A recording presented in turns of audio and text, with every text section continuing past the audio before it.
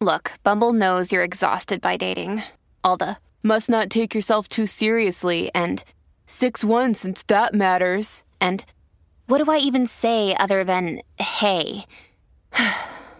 Well, that's why they're introducing an all-new Bumble with exciting features to make compatibility easier, starting the chat better, and dating safer.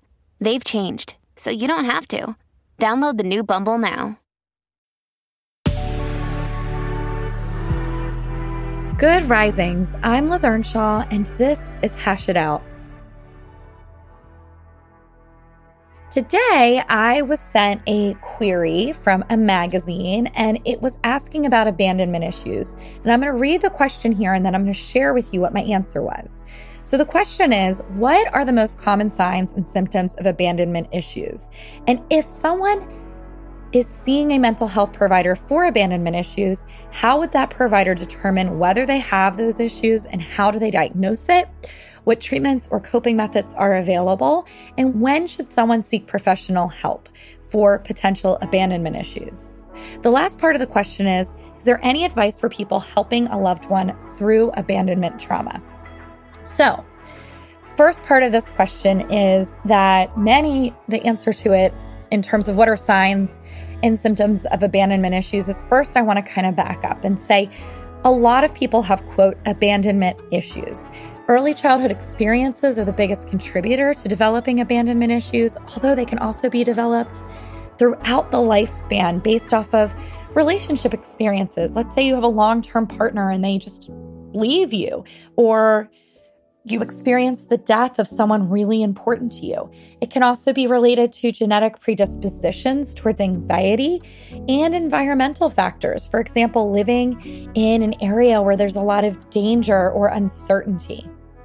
Abandonment issues tend to manifest into relational anxiety. However, there's also abandonment trauma. Two different things. Someone can experience anxiety around abandonment, and it doesn't necessarily mean they were traumatized, right? Or they can experience anxiety and a lot of other things because they had abandonment trauma. Not everything is trauma, and we can still struggle with it, right? So I just want to make sure that I make that really clear. Often, the way that we think about abandonment issues plays out through insecure attachment styles. And what this means is that the way that we connect with others has a sense of insecurity. Within insecure attachment, there are 3 types of insecure attachment: avoidant, ambivalent, which is also sometimes known as anxious, but I don't really like that term because all 3 of them have to do with anxiety, or disorganized. When people experience abandonment issues, they respond to connection with feelings of anxiety. At the baseline, they don't feel safe within their connections due to a belief that they're going to be left. And sometimes this might play out by being avoidant. So it might be playing out by a person not letting others get too close to them, avoiding a vulnerability, avoiding closeness, avoiding long-term connection. It might even be avoiding sharing feelings. So you might have connections, but you don't really let other people know if you're struggling. It's kind of this thought process of, if I keep myself distant, then no one can hurt me.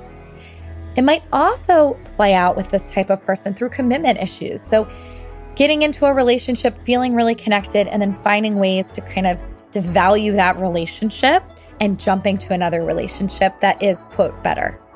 Another way that attachment issues or attachment anxiety related to abandonment in the past might play out is by being really activated. So this ambivalence, also known as anxious attachment, motivates a person to behave in ways to prevent their abandonment.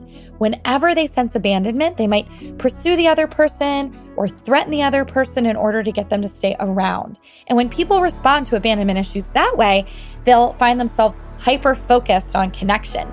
And they might notice nuanced changes that to them indicates someone wanting to leave them or the potential for loss, even if that's not what it indicates, right? Maybe the other person's having a bad day and so they're being quiet, but to somebody with abandonment issues, they're going to read that quiet as meaning that there is the potential for loss. We also have disorganized attachment. Disorganized attachment is when relationships are confusing, like very confusing to us.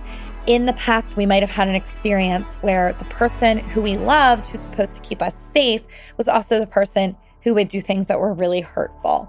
And so we might fear that somebody's leaving us, but then we might do confusing things to stop them from leaving us, right? So instead of saying, don't leave me, I love you, we might say, fine, I don't care, I hate you. And so we have this really kind of fragmented way and sense of being in relationships. The next part of this question is asking, how does somebody diagnose abandonment issues? And I'm going to do that in the next episode. So make sure that you tune in tomorrow to learn about diagnosing abandonment issues.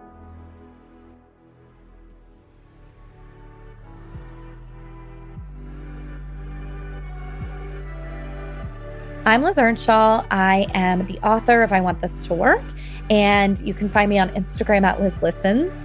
Thank you so much for listening to Good Risings. We love to hear from you, so please take a moment to leave us a review.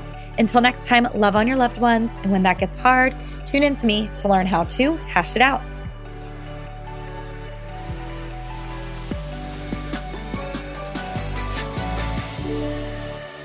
Good Risings is presented by Cavalry Audio.